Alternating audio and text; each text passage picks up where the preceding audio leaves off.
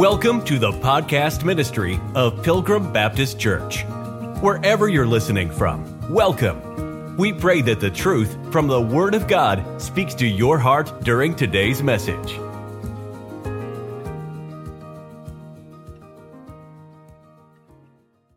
We're going to look at four phrases: these things, the sign, thy coming, and the end of the world. And I'd like to show you tonight, or present to you tonight, the fact that these phrases all point to the second coming of Jesus Christ. Remember, I asked you to get Mark 13 and Luke 21. Let's get over to Mark 13 right now, and let's look at these things. These things. In Mark chapter 13, verse number 4, the Bible says, "Tell us, when shall these things be? And what shall be the sign when all these things shall be fulfilled?" Our other cross-reference is Luke 21 and in verse 7. Keep Mark 13 and Luke 21, your finger there the whole night if you would. Verse number 7 in Luke, it says, "And they asked him, Master, but when shall these things be, and what will there be when these things shall come to pass?" Now, if we draw back to Matthew chapter 24, all of this is pointing back to Matthew chapter 23. You remember when we did that overview of Matthew 23 and then into 24? So flip back to Matthew chapter 23 and look at verse number 36. It says, "Verily I say unto you, all these things shall come upon this generation." Now, we're not going to do the lesson on generations tonight, but I'm going to say this. If you make generation a time period, you can come up with different conclusions. But if you make generation a race of people, then you can come up with a different conclusion.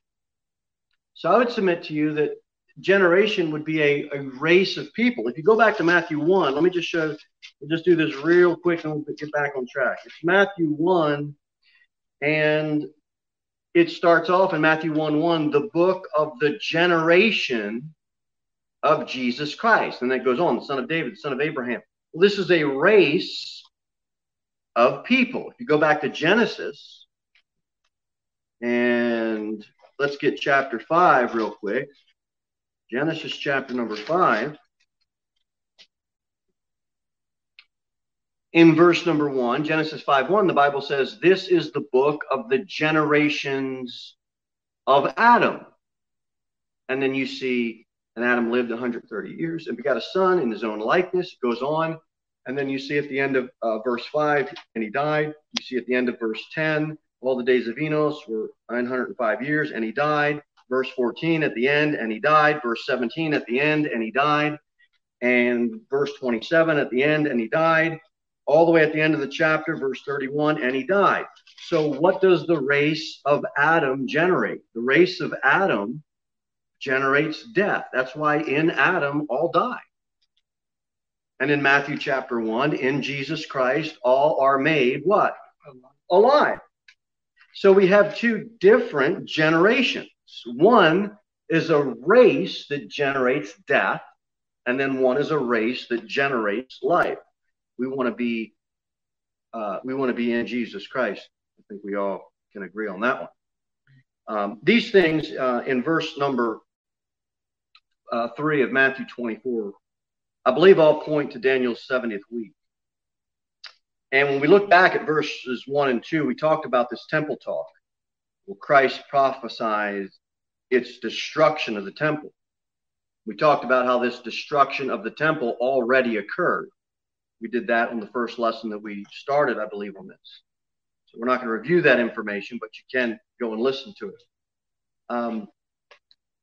Because of that temple distraction, many people apply all these things to that fulfillment. But that fulfillment has already occurred. But when will Israel turn to the Lord? Matthew 23, let's look at verse 39. when will national Israel turn to the Lord? It says, for I say unto you, ye shall not see me henceforth, till ye shall say, blessed is he that cometh in the name of the Lord. Now, some will apply this to Christ's triumphant entry. Not all, but some will. The problem with applying it to his triumphant entry is it's in chapter 21 and it already occurred. It already happened.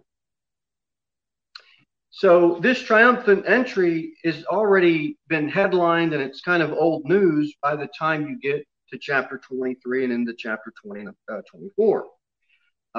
You can see that in verse 21. If we can just read it right quick, go in to verse number 1. And when they drew nigh unto Jerusalem, were come to Bethphage unto the Mount of Olives, then sent Jesus 2 disciples, saying unto them, go into the village over against you, and straightway you shall find an ass tied and a colt with her, loose them, and bring them unto me.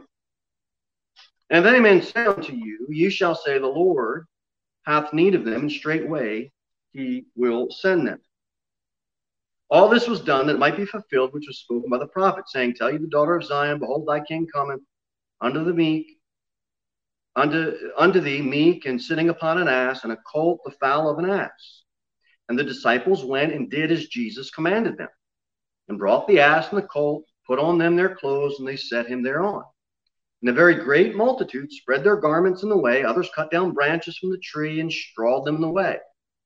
Here it is, verse 9. The multitudes that went before and that followed cried, saying, Hosanna to the Son of David. Blessed is he that cometh in the name of the Lord. Hosanna in the highest. And when he was coming to Jerusalem, all the city was moved, saying, who is this? And the multitude said, this is Jesus the prophet, Nazareth of Galilee. So that is already passed. And who, in Matthew chapter 23, who is this speaking to? You shall not see me henceforth, till ye shall say, blessed is he that cometh in the name of the Lord. National Israel has not looked upon him. National Israel has not accepted him. National Israel has not called him blessed. Matthew chapter 1,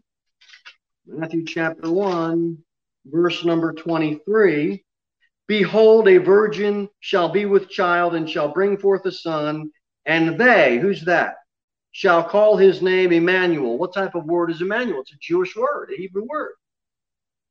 This is Israel, I would submit to you, that's being spoken of here in Matthew chapter 23.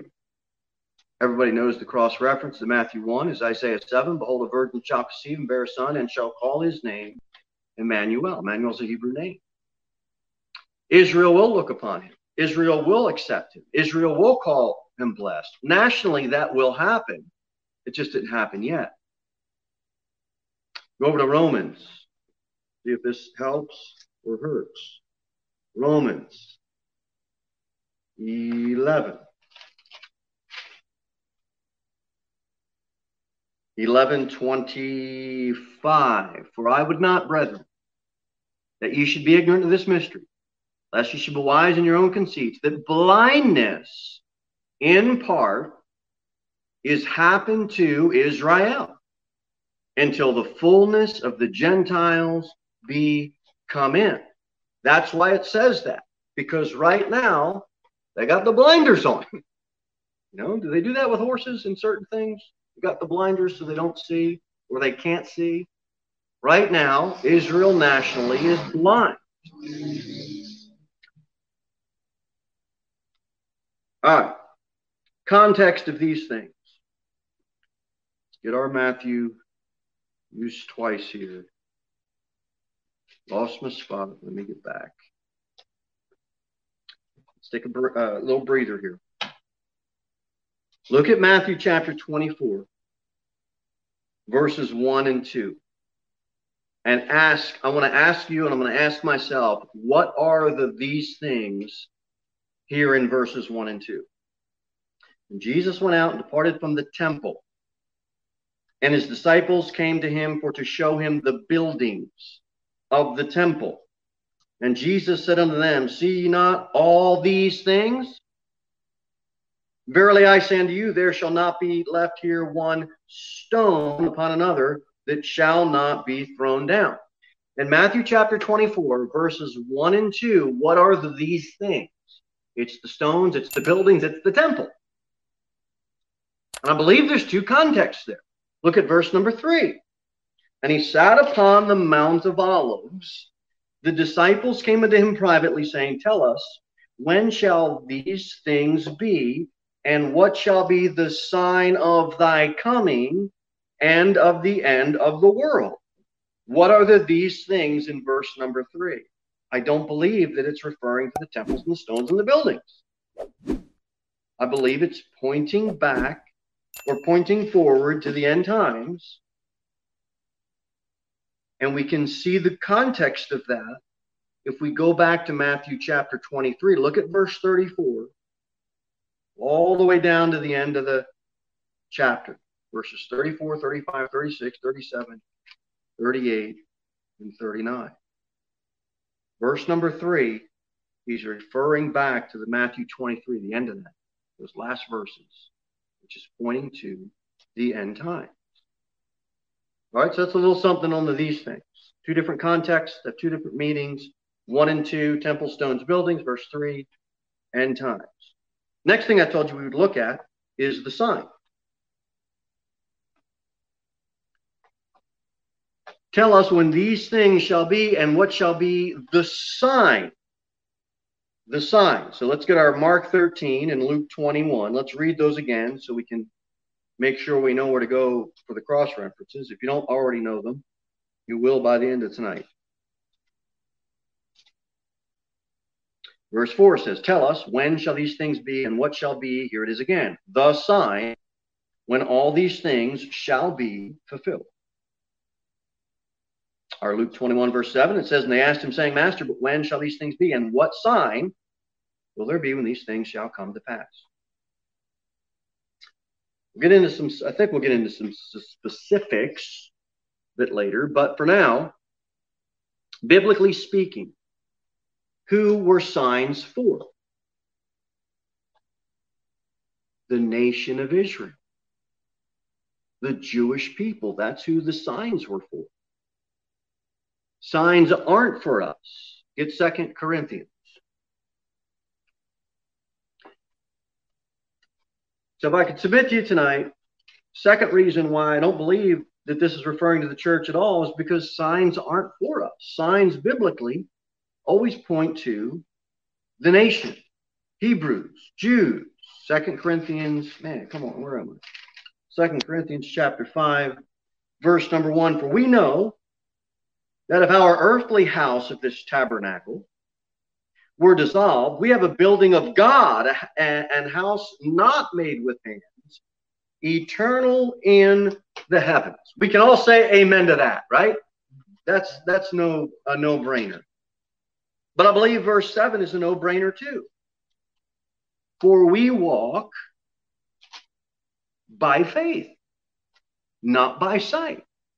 We don't need to look for signs. We're not going to be given signs. We walk by faith. And faith is the evidence of things not seen. We can't see. Someone tries to tell you to prove to them Jesus, we're going to have a hard time doing a scientific experiment to prove to them and give them a sign. It's by faith. And then God saves us by his grace. Go back to Exodus chapter 4. All right, Exodus chapter 4.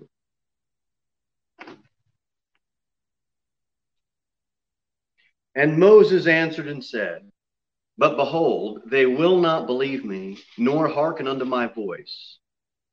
For they will say, the Lord hath not appeared unto thee. And the Lord said unto him, what is that in thine hand? And he said, a rod. And he said, cast it on the ground. He cast it on the ground, and it became a serpent. Moses fled from before. And the Lord said unto Moses, put forth thine hand and take it by the tail. And he put forth his hand and caught it, became a rod in his hand, that they may believe that the Lord God of their fathers, the God of Abraham, the God of Isaac, the God of Jacob, hath appeared unto thee. This whole chapter goes on because the Jews won't believe God without God verifying his word.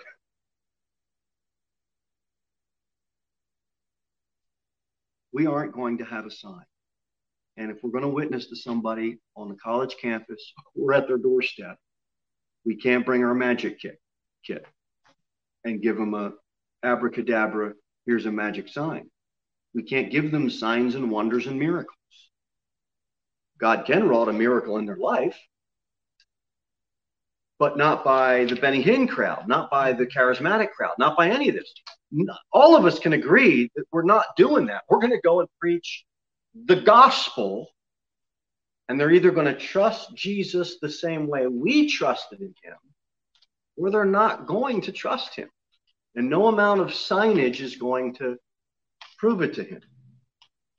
I guess you could run that and say, well, then why do we hold signs? Well, I have scripture verses. We want them to read the verses, but amen to that. That's maybe not a great joke, but just go along with it and laugh to make me feel good. All right, go over to Mark chapter 16 and let's ask this question. Why did the apostles have signed gifts then? Mark chapter 16, verse number 17. And these signs shall follow them that believe. In my name shall they cast out devils. They shall speak with new tongues. They shall take up serpents, and if they drink any deadly thing, it shall not hurt them. They shall lay hands on the sick, and they shall recover. So these fakers that say they have this healing power, honestly, how come you can't do everything listed in 15, 16, 17, and 18? How come you can't go to the hospital during COVID and clear out everybody in New York and New Jersey that was sick? I'll tell you why they don't show up. Because they don't and can't do it. They can't heal them. They're not going to go near the deadly thing, the COVID-19, because they don't want it. That's why they're not going. So when they tell you to sow your seed and send them their money and you'll get healed and all this, they're just lying, and they're preying upon desperate people or weak-willed people. Yeah, right. I know. Now that would have been, yeah. They should have brought, the CNN and the MSNBS over to Copeland's house during 19. Got some interviews on that. These guys don't care about you. All they care about is their Lear jets, their fishing trips, their multi-million-dollar mansions, but they don't care about souls. They don't. Verse number 19, so then after the Lord had spoken to them, he was received up into heaven, sat on the right hand of God, and they went forth, preached everywhere, the Lord working with them. Here it is. And confirming the word with signs following. Why did the apostles have sign gifts? When somebody asks you that or brings that up, when you're speaking to them, the answer is, I said all of that to say, the answer is to confirm that what they were saying was the word of the Lord. Do we have the word of the Lord now? Yes. It's a more sure word of prophecy. All we have to do is open up the book and show them their need for a Savior. We don't have to do magic tricks. It's not for us to do. Also, 1 Corinthians 1:22, it says, for the Jews require a sign. From Moses all the way through Christ's earthly ministry until the end of the first century, when all the apostles have died off. And when all the apostles have died off, the sign gifts died off. How does God deal with the nation? Signs. That's how he deals with them.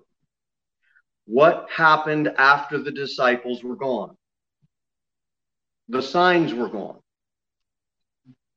When will the signs be brought back? When he turns and deals with the nation of Israel again. But they aren't coming back now. But they will.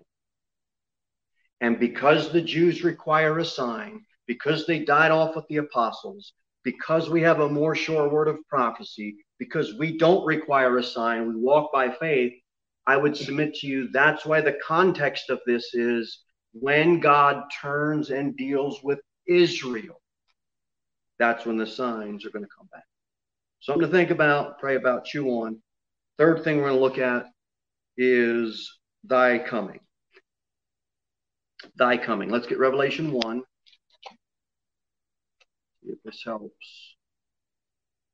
Revelation 1.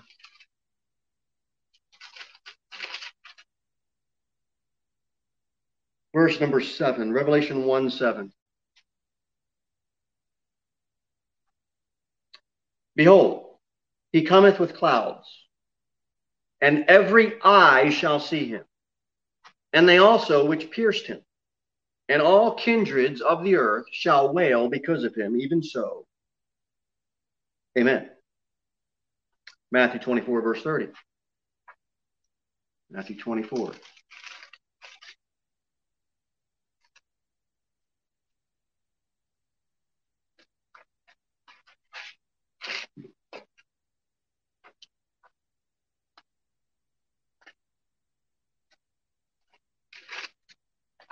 Matthew 24, verse 30. And then shall appear the sign of the Son of Man in heaven. And then shall all the tribes of the earth mourn, and they shall see the Son of Man coming in the clouds of heaven with great power and glory. Want to look at thy coming. Who is going to mourn for Christ? All kindreds of the earth. Behold, he cometh with clouds, and every eye shall see him. And they also which pierced him. That would be Israel. Who pierced him and who's going to see him? That's going to be national Israel. All kindreds of the earth shall wail because of him. If you go back to Zechariah, go back to the last book of the Bible, and then flip back one more and get Zechariah chapter number 12.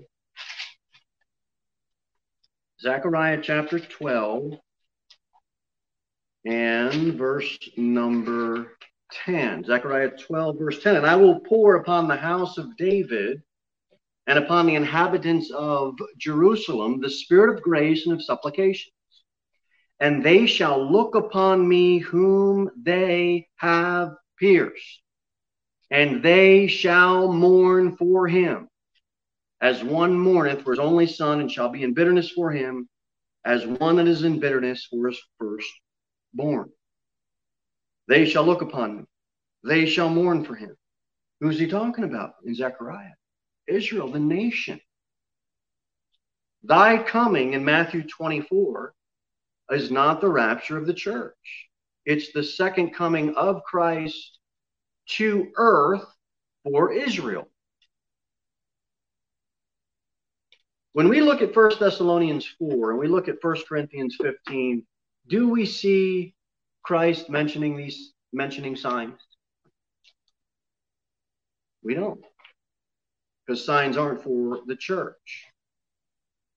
All right, last one. End of the world. Revelation 11.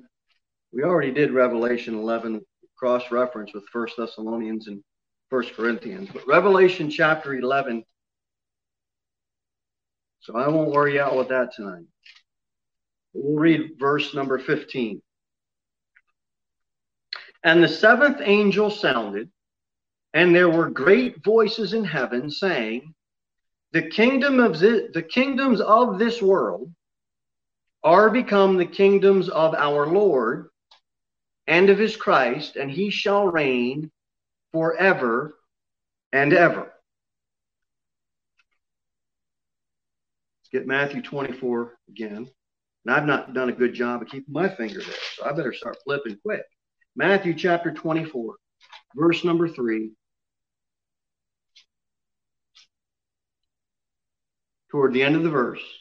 And what shall be the sign of thy coming? And the last phrase we're going to look at, and of the end of the world. The end of the world. End of the world. When we read Revelation 11, verse 15, where it says the kingdoms of this world are become the kingdoms of our Lord, who has been given permission to rule this world? That would be Satan. Ephesians 2:2, when in time past walked according to the course of this world, according to the prince of the power of the air. Who controls this world system right now? The Lord doesn't. He's relinquished control to Satan.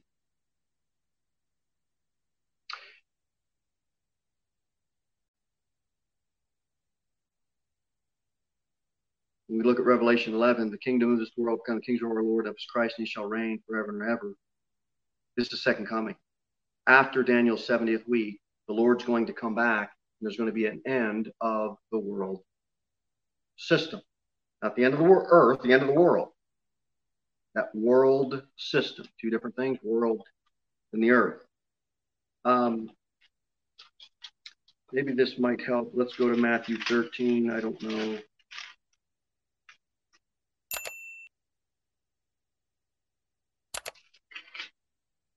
Matthew chapter 13, verses number 39 and 40. The enemy that sowed them is the devil. The harvest is the end of the world. And the reapers are the angels. You see that? End of the world. You see that? Angels. Therefore the tares are gathered and burned in the fire, so shall it be in the end of the world. Verse number 49. So shall it be at the end of the world. The angels shall come forth and sever the wicked from the church. When the church is raptured, is there any severing of the wicked? No. It's the catching away of believers. Unbelievers are left on earth. When the church is raptured, who gathers? Not angels. The Lord himself. What do we see in Matthew 13? This prophecy of the end of the world, referring to the second coming, not the rapture of the church.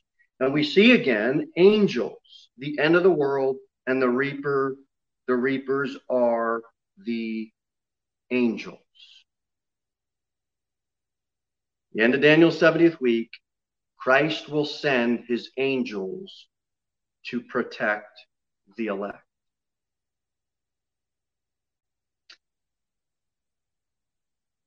The wicked are then severed from them and then are destroyed by the Lord. Two things happen at Christ's second coming. It will be the end of the world, meaning that world system, the end of Satan's reign over this world. He will no longer be the prince and the power of this earth, of this world, and it will mark the beginning of the Lord's reign on earth. Satan will no longer be the ruler of the world. It says the harvest of the end of the world, Matthew 13, sign of thy coming, every eye shall see him. Angels sent to sever the wicked from the just. All of this points to the end of the world system of rule. But when believers are caught up, it's not angels, it's the Lord.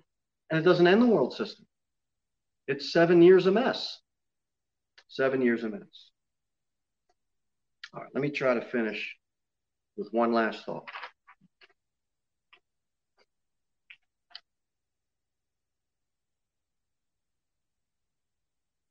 Christ's second coming and the destruction of heaven and earth are also two different events. The end of the 7-year tribulation will usher in the coming of Christ, the second coming of Christ. His feet touch Mount of Olives. After the 1,000-year reign of Christ, the millennial reign, that will usher in the destruction of this present world, this heaven and earth. This heaven and earth. The end of the world in Matthew 24 is not the end of heaven and earth. Right? We'll just close with that. It's the end of this world system that is controlled by Satan, and it will be replaced with now the Lord reigning, Christ everlasting and perfect government, and there's not going to be any voter fraud that's going to keep him out. I mean, it's going to happen just like he said he would. Christ's second coming will have an initial judgment of the wicked upon the earth, and then the final judgment will happen 1,000 years later in the great white throne judgment, which we'll talk about that in more detail at a later lesson. Thank you for listening to the podcast ministry of Pilgrim Baptist Church. We look forward to seeing you in the next episode. In the meantime, you can sign up for our email newsletter at www.pilgrimbaptist.church.